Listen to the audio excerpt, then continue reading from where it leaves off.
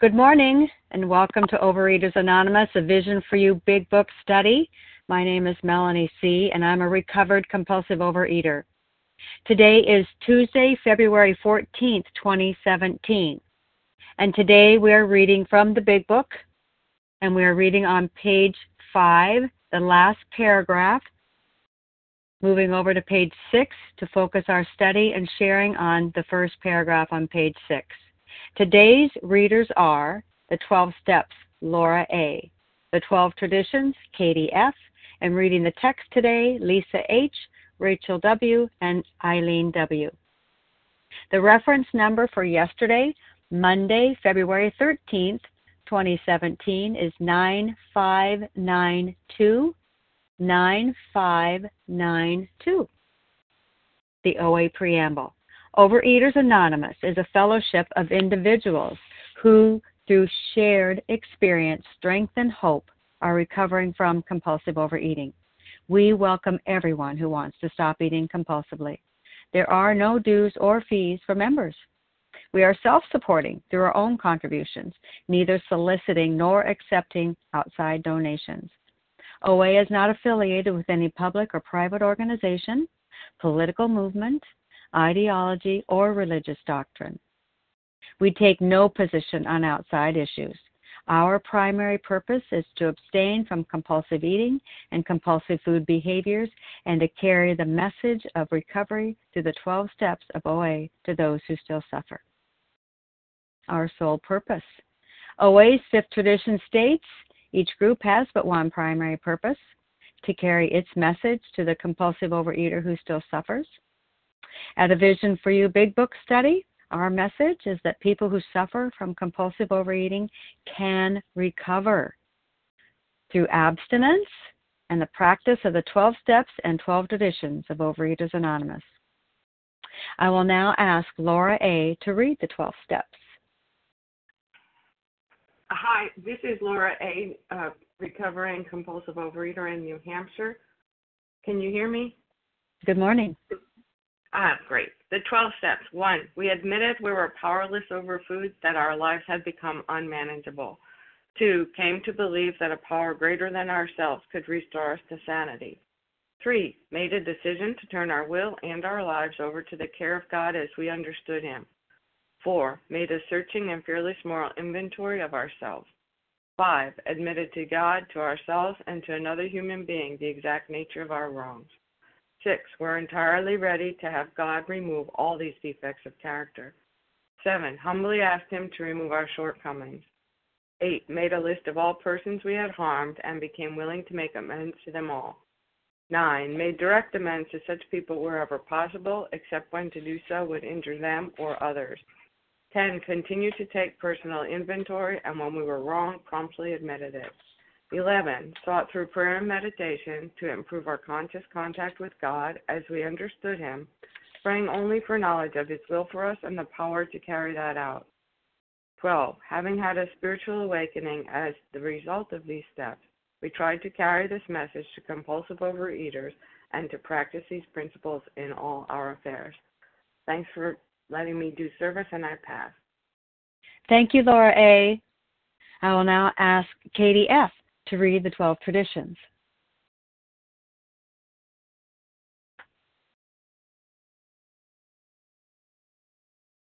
Star 1, Katie F. Okay, sorry about that. I'm Katie F., a recovered compulsive overeater. The 12 traditions. Our common welfare should come first. Personal recovery depends upon OA unity.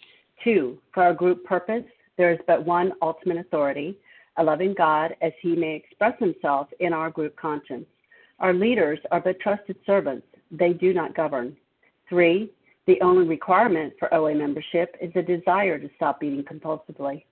4, each group should be autonomous except in matters affecting other groups or OA as a whole. 5, each group has but one primary purpose, to carry its message to the compulsive overeater who still suffers. 6, an OA group ought never endorse, finance, or lend the OA name to any related facility or outside enterprise, lest problems of money, property, and prestige divert us from our primary purpose. 7. Every OA group ought to be fully self-supporting, declining outside contributions. 8. Overeaters Anonymous should remain forever non-professional, but our service centers may employ special workers. 9. OA, as such, ought never be organized, but we may create service boards or committees directly responsible to those they serve. 10. Overeaters Anonymous has no opinion on outside issues, hence the OA name ought never be drawn into public controversy. 11. Our public relations policy is based on attraction rather than promotion. We need always maintain personal anonymity at the level of press, radio, film, television, and other public media communication. 12. Anonymity is the spiritual foundation of all these traditions, ever reminding us to place principles before personalities. Pass. Thank you, KDF. How our meeting works. Our meeting focuses on the directions for recovery described in the Big Book of Alcoholics Anonymous. We read a paragraph or two from the literature, then stop and share on what was read.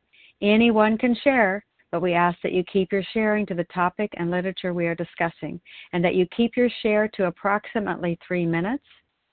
Singleness of purpose reminds us to identify as compulsive overeaters only. Our abstinence requirement for moderators is 1 year, and for readers is 6 months. There is no abstinence requirement for sharing on topic. This meeting does request that your sharing be directly linked to what was read. We are sharing what the directions in the Big Book mean to us. To share, press star 1 to unmute. Once you are done sharing, let us know by saying pass. Then press star 1 to mute your phone. In order to have a quiet meeting, everyone's phone, except the one that's speaking, should be muted. Today we resume our study of the Big Book on page 5, the last paragraph, the last line. Moving over then to page 6 to paragraph 1 to focus our sharing on that today. And I will ask Lisa H. to begin our study this morning. Good morning, Lisa. Good morning, Melanie. This is Lisa H., grateful recovered compulsive overeater from Tennessee. Shortly afterward, I came home drunk. There had been no fight. Where had been my high resolve? I simply didn't know. It hadn't even come to mind. Someone had pushed a drink my way, and I had taken it. Was I crazy? I began to wonder, for such an appalling lack of perspective seemed near being just that. Renewing my resolve, I tried again. Some time passed, and confidence began to be replaced by cocksureness. I could laugh at the gin mills. Now I had what it takes. One day, I walked into a cafe to telephone. In no time, I was beating on the bar, asking myself how it had happened. As the whiskey rose to my head, I told myself I would manage better next time, but I might as well get good and drunk then, and I did. The remorse, horror, and hopelessness of the next morning are unforgettable. The courage to do battle was not there. My brain raced uncontrollably, and there was a terrible sense of impending calamity. I hardly dared cross the street lest I collapse and be run down by an early morning truck, for it was scarcely daylight. An all-night place supplied me with a dozen glasses of ale. My writhing nerves were stilled at last. A morning paper told me the market had gone to hell again. Well, so had I. The market would recover, but I wouldn't. That was a hard thought. Should I kill myself? No, not now. Then a mental fog settled down. Gin would fix that. So 2 bottles and oblivion. Thank you. Again, this is Lisa H., recovered in Tennessee. And this reminds me or suggests to me or tries to show me how I might identify in, how my disease manifested itself and was progressive. Day in and day out, I would resolve again not to pick up the sugar. I would be okay for a half a day, and then maybe a few hours. And again, the only way to calm myself was the sugar. It says here the courage to do battle was not there, and I just didn't have it. I didn't have that courage. I think I just lived in constant fear, fear of not being good enough, fear of what people thought of me, fear of not being successful, constant fear of this, that, and the other. And the only way I could manage that was to stuff down my uncomfortable feelings with sugar. And then I stayed in this mental fog. I mean, I couldn't get out of it. I remember, finally, I think that I got so bothered by the fact that I was hiding the sugar from my spouse, because there's nobody else living in the house but the two of us. And how I thought I was hiding weight gain from my spouse, I'll never understand that. But the only way that I could get out of the mental fog was to put down the sugar and to have a transformation through the pages of this book, and finding someone in whom the problem had already been solved. And by doing that, by working with someone else, by listening here, that fear started to slip away, and it got replaced by courage and gratitude and hope. I finally had some hope. Anyway, thank you. I'm so happy to be here and so grateful for all of you all, and I pass. Thank you, Lisa H. We are going to be focusing our study this morning on paragraph 1, page 6. It'll be that single paragraph there, and it's now open for sharing on that paragraph. Who would like to share? Harlan G. Tina S. Vinga, Larry. Vinga, Larry. Sarah W. Melissa Sarah C. W. Melissa. Kim G. Hi, Kim. Vasa O. Hi, Vasa. Morning. We'll go take that then. Leah Thank you, M. group. Oh, hi, Leah. I'll stick you in there. Okay, I have this group this morning: Harlan G., Tina S., Vinga P., Larry K., Sarah W., Melissa C., Kim G., Vasa O., and Leah M. Thank you. Start with you, Harlan. Good morning. Thank you. Good morning. Good morning, Melanie, and thank you for your service, and thank you to Team Tuesday for all you do to make this meeting possible. I'm Harlan G. I'm a recovered compulsive overeater in Scottsdale, Arizona. Can I be heard okay? You can. Okay, great. Let's take a look at this paragraph, and the very first thing that we see is the remorse, horror, and hopelessness of the next morning are unforgettable. As lustful as I would binge, and that's the only word I can use, as much as that whatever, the cake, the pizza, you throw in your binge food, as much as it looked so seductive the night before, I never woke up in the morning and said, man, am I glad I ate 2 family-sized pizzas the night before. It never was a thought that I had, that I was happy about it. I was always sad about it. Now, let's take a look here at something that we could call back to page 4. On page 4, Bill is looking down his nose at the people that are jumping off the buildings and committing suicide. He goes back to the bar. Now, let's take a look at the progression of his alcoholism. On page 6, he is considering killing himself. He just doesn't know. He doesn't know what to do anymore. He can't get out of his own way. And let's take a look at the volume of liquor that he's throwing down his throat. 12 glasses of ale. My God, I wouldn't be able to walk for 6 months. Now he's drinking 2 bottles of gin. 2 bottles of gin. Gin would fix that, so 2 bottles and oblivion. His life is absolutely in hell.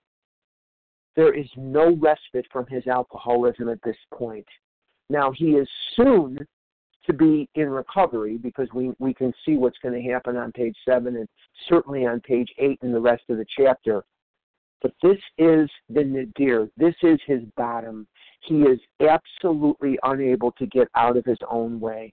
He is considering killing himself. He has no life. His life with Lois is horrible. This was my life, and this was my life for a very long time. I wasted decades of my life to this illness. Thank God, because of a book called Alcoholics Anonymous and a fellowship called Overeaters Anonymous, and this meeting, which I consider to be the renaissance of OA, a vision for you, I don't have to give this illness one more second. And with that, I'll pass. And thank you all for being here. Thanks. Thank you, Harlan G. Tina S., you're next. Thanks, Melanie. Tina S., recovered compulsive eater, anorexic in Florida. Some good stuff. I get like really emotional when I read this stuff because it takes me back to the place of where I was finally in some desperation, and and it was certainly shared. The remorse, horror, and hopelessness are just tremendous words that I feel to my soul, and that's where I was, and the courage to do battle was not there. I had done so many different things, tried so many different things to be able to participate in life. That's what I was looking for, the minimal, just to participate in my life and not to just exist. And I certainly wasn't ready to kill myself, but I prayed to die every night. That was just a prayer. And I was so paralyzed by fear. My world was so small. It was like I was on the outside looking in, and I could remember thinking to myself, I never used to be like this.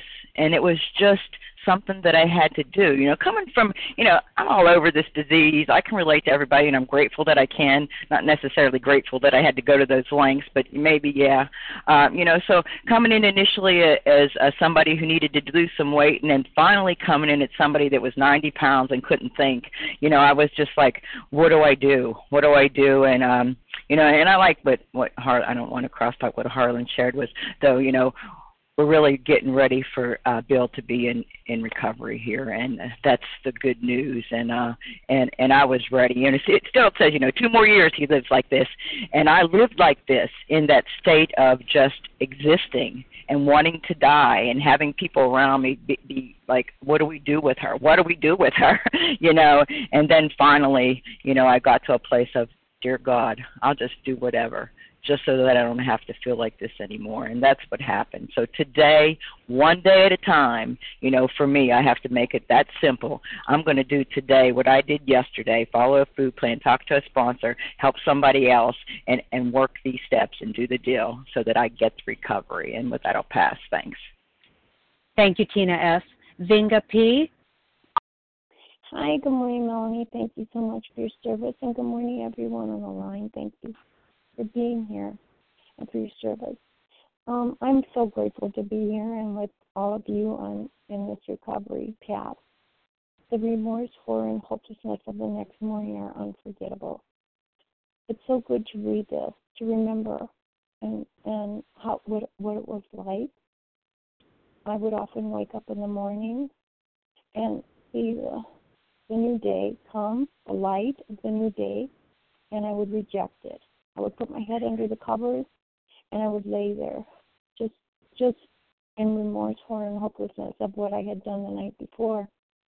And often, and it talks about the terrible sense of impending calamity. I experienced many of those feelings, waking up in the middle of the night with just a terrible sense of something bad is going to happen. And this went on and on and on for a long, long time. And thanks be to God and this program and all of you. I've been relieved of 80 pounds for 8 years, and I'm so grateful. It's not just the weight; it's a whole new way of living. And I don't have that impending sense of calamity anymore. I wake up like, oh, great, a new day. All right, I'm grateful. I'm so grateful. And as was said earlier, I'm so glad that that I'm reminded of this, and it is a little bit sad to just reminisce what I went through and what Bill is going through and what so many of us go through as addicts, compulsive overeaters. And so if there's anyone out there who is in this state of remorse, horror, and hopelessness this morning, I pray that God will relieve you of that, of the terrible hold of the disease. And it's so helpful to reach out. Thank you. I pass. Thank you, Vinga. Larry K? Hey, Melanie. Good morning. Can you hear me all right? I can. Okay. Thanks so much, Melanie, for your service. Larry K., recovered compulsive overeater from Chicago. You know, the remorse, horror, and hopelessness of the next morning are unforgettable. I can remember what that was like. You know, what's striking is that this is perhaps the best possible place from which to begin to recover. Now, we're going to read, he's not ready yet. We'll see that he has more suffering to experience before he's bottomed out. It certainly takes what it takes. But when we truly want the misery to stop, only then are we ready to take certain steps. Page 58 says, if you have decided what we have, if you have decided you want what we have and are willing to go to any length to get it, then you're ready to take certain steps. And if I'm still intent on playing in traffic, you know, the big book tells me, even faced with destruction, this hopelessness, it's, you know, at some of these steps we're going to balk, thinking we can find an easier, softer way. And we're going to see that Bill will hold on to some of his old ideas for another couple of years. And guess what? You know, your result will be the same as his. Nil. Until you let go absolutely. You know, the house in Vegas, the house always wins. There's no counting cards here. You know, there's no scheme to put one over, you know, the house and come home with the fortune. And just because, you know, you won in Vegas that one time, don't worry. It was a delusion to think you'll keep winning. You know, it's going to draw you back to the dessert table. And this paragraph illustrates the progression of the disease. Bill is tethered to his misery. He can't unchain himself. And, you know, I think of like a diabetic may not be at fault for their diabetes, but nonetheless, they're held responsible for taking insulin, managing their blood sugar, being aware of their diet. Addiction's no different. Whether a person's using heroin or, you know, or Oreos, they're held accountable and responsible for their actions. Having the disease is not a tacit nod to enabling. And Bill's going to have to suffer a bit more, and I did as well. With that, I'll pass. Thanks. Thank you, Larry. Sarah W.?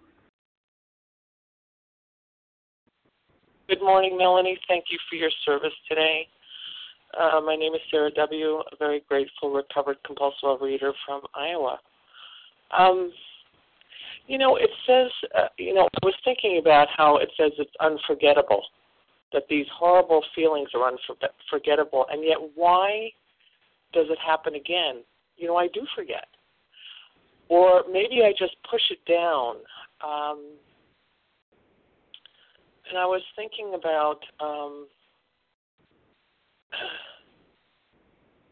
the shame and embarrassment that comes with relapse. So many of us have gone through it. I know I did.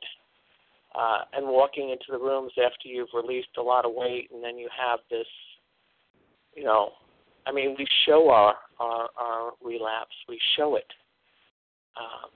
It's exposed by weight gain typically. And, you know, I just want to invite those that have or are in the midst of that to not give up. I always thought that I wasn't worthy of goodness in life. And I think, you know, and I still really believe that I was a self-sabotager. You know, I was going to do something to create more misery for myself because I just didn't deserve any good. And I would just like to invite anybody that is in that place to not give up, to really believe that second part of the second step, that we can be restored. I never had sanity, so I didn't know what sanity was. I never had sanity from, you know, the time I was born that I know of. So it was all brand new for me. But, you know, my life is so different today. And to really have clarity. It talks about this mental fog that we have, to have clarity in life and to be connected in life to a power greater than ourselves and to other people, and to really feel like we have a use, a purpose, and that we like who we are. We're all precious children of God, and we're all eye to eye, and yet we're all so unique. So I hope everybody has an abstinent, joyful day. And with that, I pass. Thank you, Melanie, for your service. Thank you, Sarah W. Melissa C. Hi, good morning, Melanie. Good morning, everyone. It's Melissa C., recovered compulsive overeater in New York. And, that not having the courage to do battle, that being so beaten down, sure that I'm doomed and that, I could just feel that everything is unraveling and not having the ability to even make a go, to even attempt to do anything about it. And, so I would lay in bed in the middle of the night after having binged like a crazy person, and I would often get woken up, in the middle of the night, and I could feel my heart pounding in my chest and in my ears. And, and it was the effect of the food. It was the effect of the weight. My blood pressure was crazy. I could hear my heart pounding in my ears, and I was terrified. I was, I would start to cry thinking, as much as I want to die, I was terrified that I was going to die and that my kids and my husband were going to find me in the morning. And, and yet when I would wake up, a couple of hours later, this fear so fresh in my head, I had no courage to do battle. So just like, Bill that reaches for some glasses of ale, I needed creamy sweet in my coffee just to calm me, get me up, get me going. And then like him, within a few hours, I was chasing oblivion, and so just a little bit of that sweet, creamy stuff was enough to just sort of get me going, I guess enough to get my feet out of bed. But I needed oblivion. And so I'm so grateful that we read this, because if ever for a second I think, the passing insane thought might cross that, do you miss the food? Do you miss being able to eat spontaneously? There was nothing spontaneous about the way I ate. That's a lie, and so this is really important for me to read, because I need to know this is the truth for me. This is what will happen for me. There's two alternatives. It's recover or oblivion, and thank God I reached a point where I could not do battle anymore, because that made me right to finally listen, and allow the transformation. So thank you. With that, I'll pass. Thank you, Melissa C. Kim G. Good morning, Melanie. Good morning, all. My name is Kim G., and I'm a recovered compulsive overeater from South Jersey. Remorse, horror, hopelessness, impending calamity, writhing nerves. And by the end of the paragraph, Bill finally admits, gin would fix that. This is so important. This is a point where Bill is acknowledging now that alcohol is not his problem. Alcohol is his solution. What is his problem? Remorse, horror, hopelessness, impending calamity, writhing nerves. A turning point in my recovery is when I was on a phone meeting and we were going over page 25 when it talked about the intolerable situation. Because for many years before OA and unfortunately in OA, I thought the intolerable situation was being in the food. And because I thought that was my intolerable situation, what I worked on was abstinence, thinking that was the solution. What I am being taught here, what Bill is talking about, what I need to internalize is the intolerable situation is being abstinent. That is a long 24 hours. You mean you want me to be sober in the morning, in the afternoon, and the evening? Do you know what the consequences of that is? The consequences of that is remorse, horror, hopelessness, impending calamity, and writhing nerves. And at that point, I have two alternatives. I can't tolerate that. I'm either going to blot out the consciousness, which means I'm going to eat again, or I'm going to have to find a spiritual solution, which means I'm going to pick up the steps. You know, when I read this, I think so clearly of this one memory for myself, and I ask you to check your own experience with these type of memories. You know, I lived with my parents until I was in my late 20s because I can't afford binge foods and an apartment. And I'm at work, and I am in impending calamity. I am in writhing nerves. I am in hopelessness and horror and remorse. But I think, okay, on the way home, I'm going to stop at that grocery store. And I buy a big tub of icing.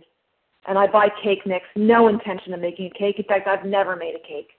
And I get in line, and I have to tell you, I could feel my shoulders relaxing just by having the icing in the cart. I haven't even tasted it yet. But by the time I get to that register, I'm throwing M&Ms in the bin, too, because I don't think I can make it from the couple minutes from the grocery store to my parents' house to get into my bedroom to finally get that relief, because that icing and those M&Ms are going to fix it. Because believe me, if food was really my problem, then when I put down the food down, the impending calamity, the writhing nerves, the remorse, the horror, and the hopelessness should go away. So check your own experience. If food is your problem, when you get abstinent, do you get happy, joyous, and free, or do you identify in with what this paragraph is telling us? And if that is your truth, then sobriety, abstinence is your real problem. And with that, I pass. Thank you, Kim G. Vasa O. Thank you. Good morning, everyone. Thank you, Melanie C., for your service. And I am Vasa O., recovered compulsive overeater calling from Florida. And I can 100% identify with this paragraph, Bill's story. The remorse, the horror, and hopelessness of the next morning are unforgettable. The courage to battle was not there any longer.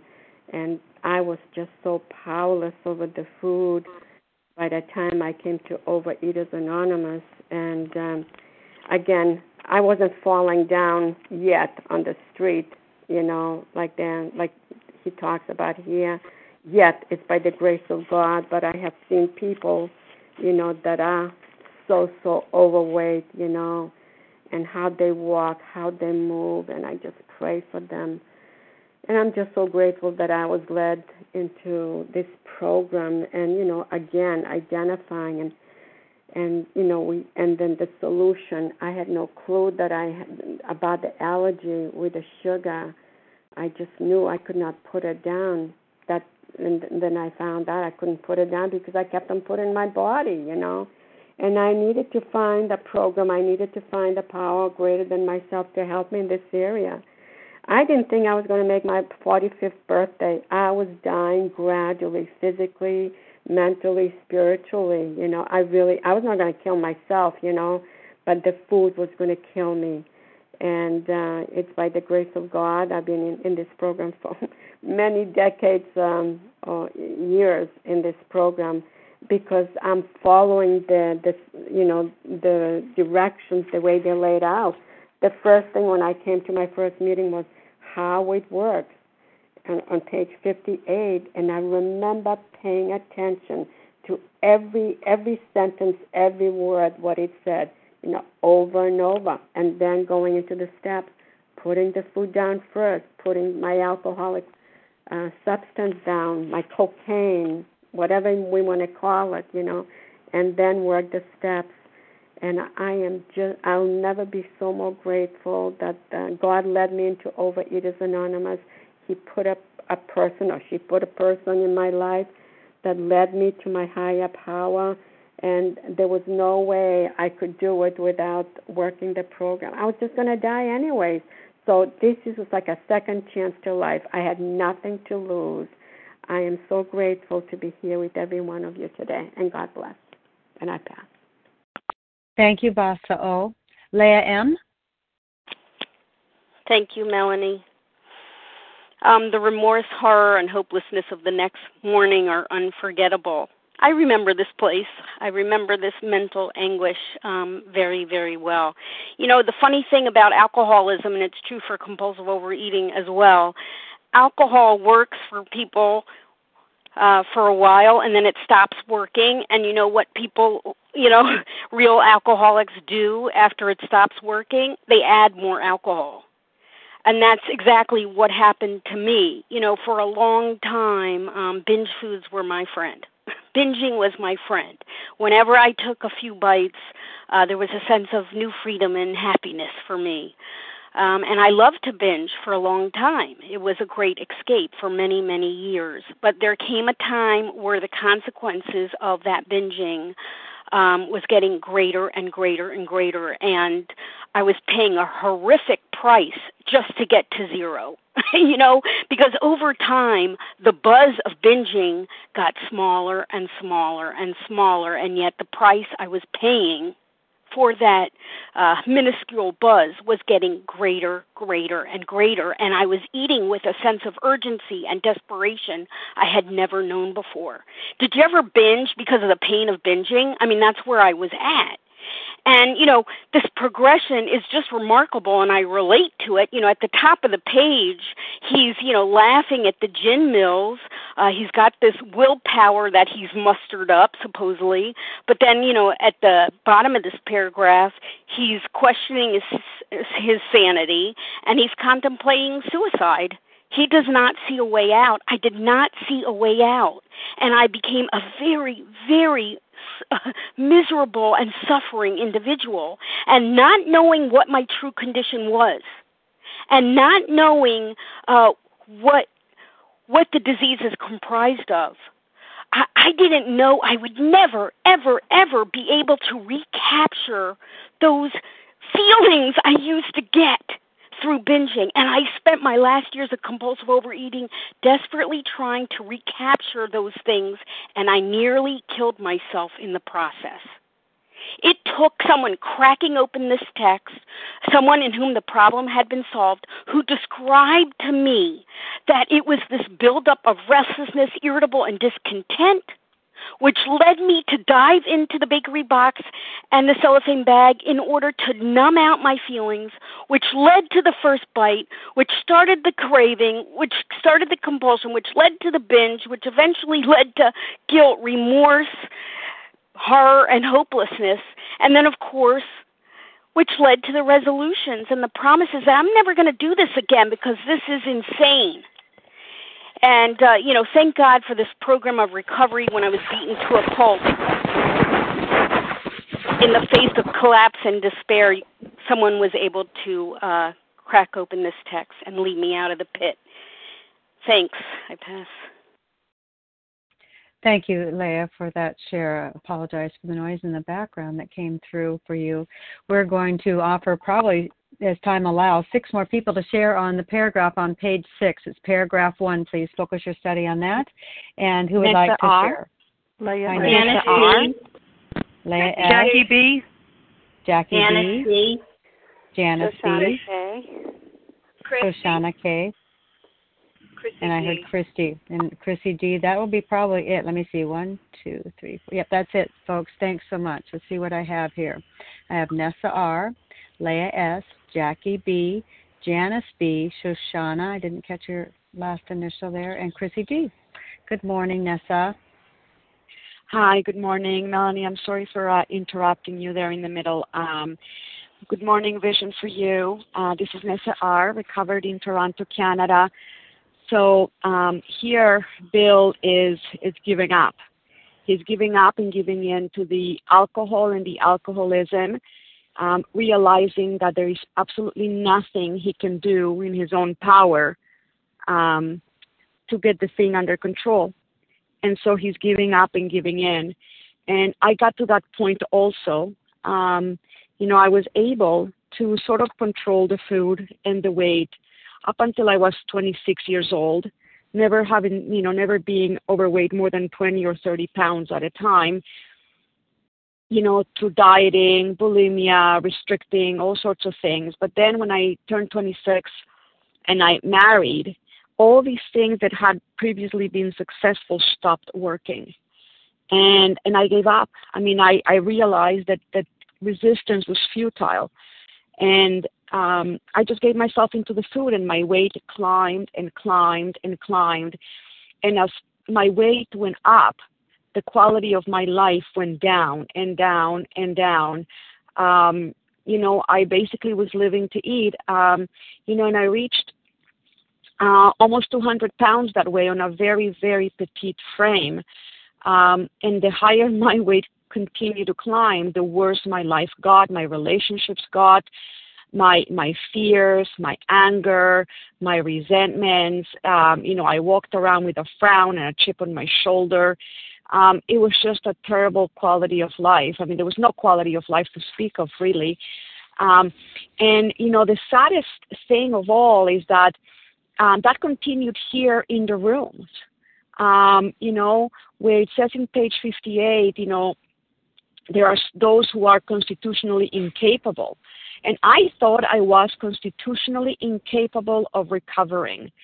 And, the only reason I stayed in the rooms was because at least 200 pounds was better than 400 pounds.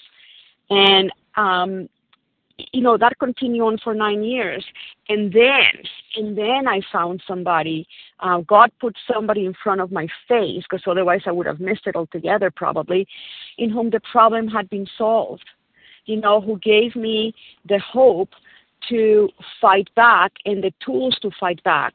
And what were those tools? Entire abstinence and the steps which unblocked me from the real solution to my living problems, which is a spiritual solution that I call God. And thank God for that, because, I was truly hopeless. And if there's something that's worse than being hopeless out of the rooms, it's being hopeless in the rooms. But there is hope if we get honest with the food and we work the steps exactly as laid out in the big book to the best of our ability, which is what I did. And by the grace of God, more than 5 years later, 70 pounds lighter, I'm still here and I'm living a life which I would have never thought possible. And with that, I pass. Thank you, Nessa R. Leah S. Thank you. Good morning, Melanie. Good morning, everybody. This is Leah S., a grateful recovered compulsive overeater. So we're talking about Bill, who is really deep into his addiction, and how all his ups and downs and what he's thinking and how he's going through his thinking. Well, I'll let you all know that while I was in my disease and I was overeating, there was no way that I was thinking about getting out of it. I was thinking I can't cope. Once the sugar had worn off, I was facing a lot of things that I couldn't face. So I went right back into it. There was no way. So that's why I kept on eating and eating and eating until, okay, now I don't have to face anything, and I don't have to take the responsibility of anything. And that's where I was. That's what the drunk means. That's exactly where I was, in the rut, in the wrappers, in the dirt, in the schmutz. It was so bad. And there were times when I was thinking, you know what, I better get out of this whole thing. But it was so discouraging to even think about it. It takes me back to how my thinking was so slow, and in all the hope and the everything that has come with me, my recovery was so non-existent. And I am so, so grateful that I found this program and I found God. Thank you for letting me share. Thank you, Leah S. Jackie B.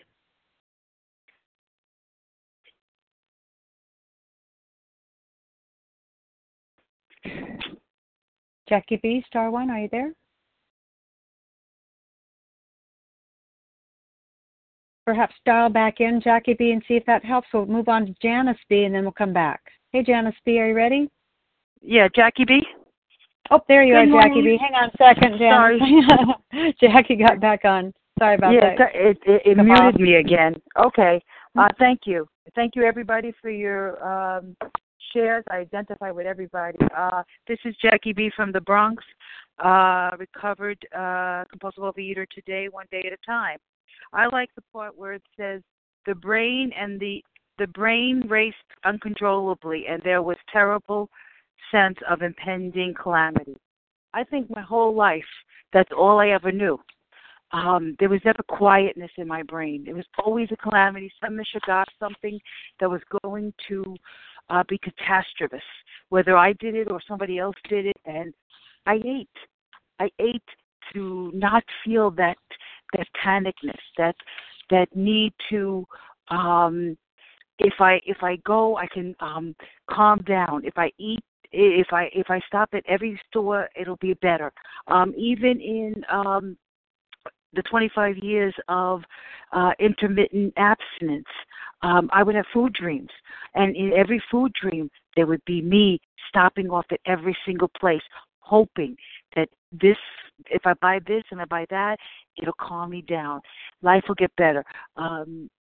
People will do what I want them to do. I will get what I need. I will be satiated. I was never satiated. This time around, I needed to have a change, a real mental change. And 6 months ago, that mental change came after 25 years of in and out of recovery, when suddenly I took out, honestly and cleanly, all the ingredients that triggered the allergy. Once the allergy was no longer triggered, I had clarity. I had no noise in my head. When there's no noise, then that's when the work starts. Because in order for me every day to keep myself from keeping that noise down and from being able to be of service to other people, I have to give it away. I have to tell you, yes, Jackie from the Bronx is insane when she activates her disease with the food. When she doesn't want to feel and she wants to eat instead, that's when she is insane. Today, I'm not insane, and I have clarity, and I can throw a rope to somebody else and help them up out of that hole because I'm working this fellowship to the Big Book and the Vision for You. Thank you, everyone, and with that, I pass. Thank you, Jackie B. Janice B. Good morning, Vision for You. This is Janice B., recovered compulsive overeater in Vermont. Can I be heard, Melanie? Yes. Good morning. Thank you. Great. Okay. Grateful to be here. Grateful to be sharing. Thank you, God. So, the remorse, horror, and hopelessness of the next morning are unforgettable. I don't know about you. I used to wake up, and the very first thing I would think about was, where am I with food?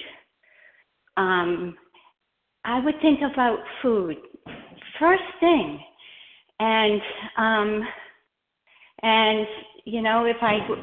if I had eaten and done something that I didn't want, that I regretted, like big time, I would be plunged into this despair and depression. And I think, I can't relate to this. I wasn't like this all the time. This was, these are periods in my life where I would be at this really low level. And they were right before I would crawl back into the rooms of OA, and right before I left the rooms of OA, because I could not take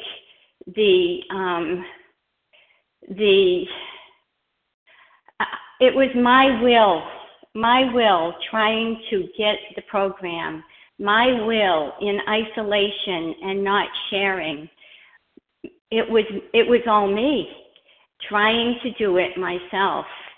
And And I would try to whip myself into doing it, to being abstinent and doing all the right things. And I could never do all the right things. And so I was my worst enemy. And that played out not only in the rooms of OA, but in my life. That's how I operated. Me doing it all and thinking that, you know, if I couldn't do it, then I'm like worthless. And what worked this last time was a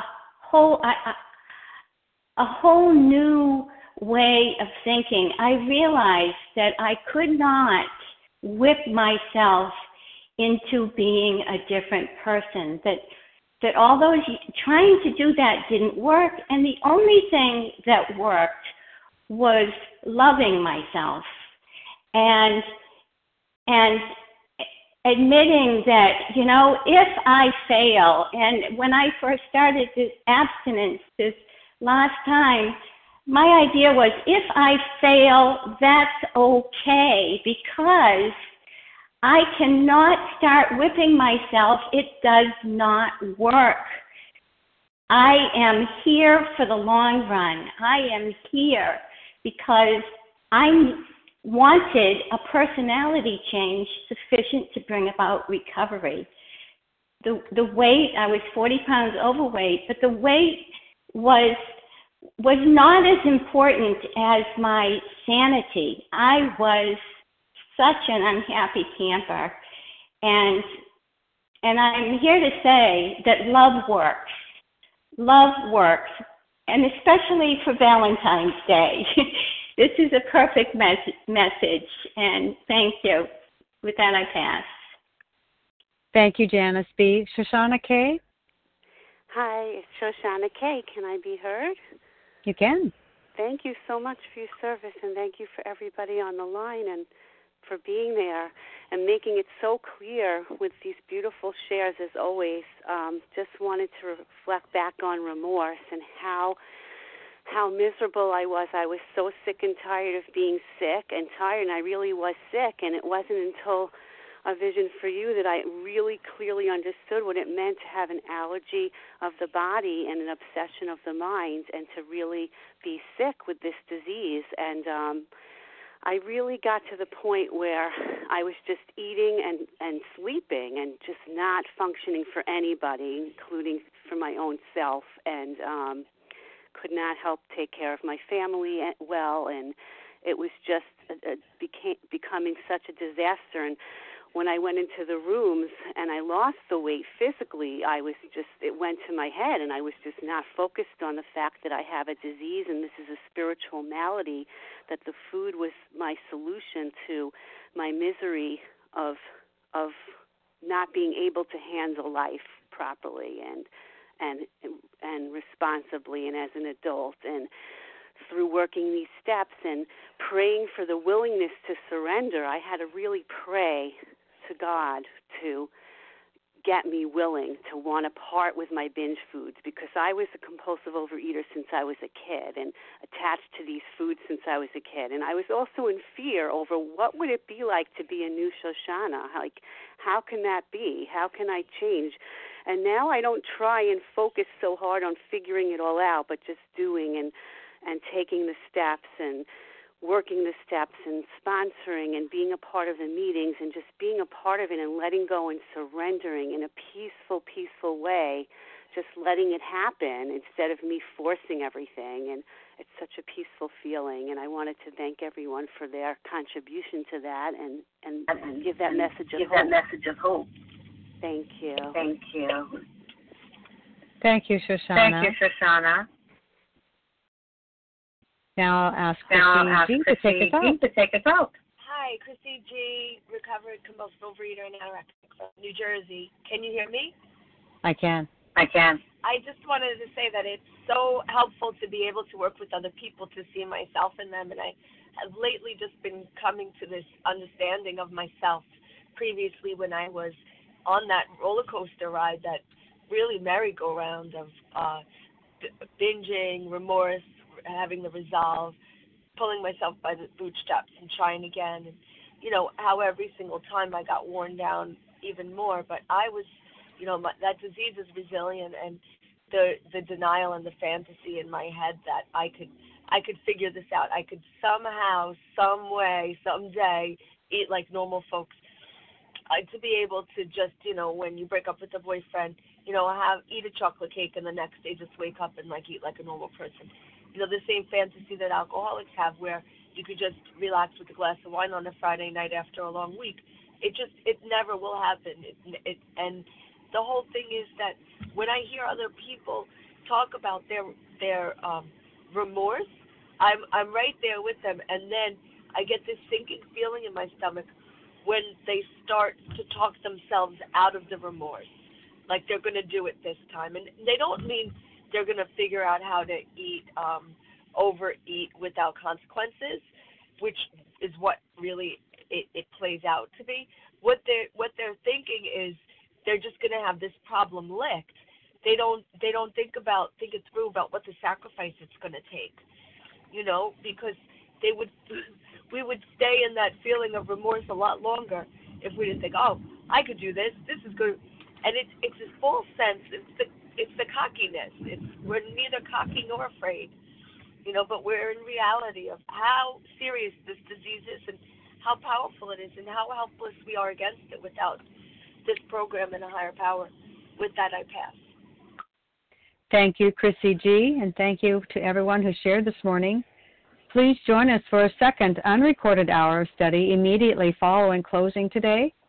We will now close with a reading from the Big Book on page 164, and we'll follow that with a Serenity Prayer. Will Rachel W. please read? Our book is meant to be suggestive only. Good morning, Melanie. It's Rachel W. Thank you for your service today. Thank you for an awesome meeting, everyone. Our book is meant to be suggestive only. We realize we know only a little. God will constantly disclose more to you and to us. Ask Him in your morning meditation what you can do each day for the man who is still sick. The answers will come if your own house is in order, but obviously you cannot transmit something you haven't got. See to it that your relationship with Him is right, and great events will come to pass for you and countless others. This is the great fact for us. Abandon yourself to God as you understand God. Admit your faults to Him and to your fellows. Clear away the wreckage of your past. Give freely of what you find and join us. We shall be with you in the fellowship of the Spirit, and you will surely meet some of us as you trudge the road of happy destiny. May God bless you and keep you until then.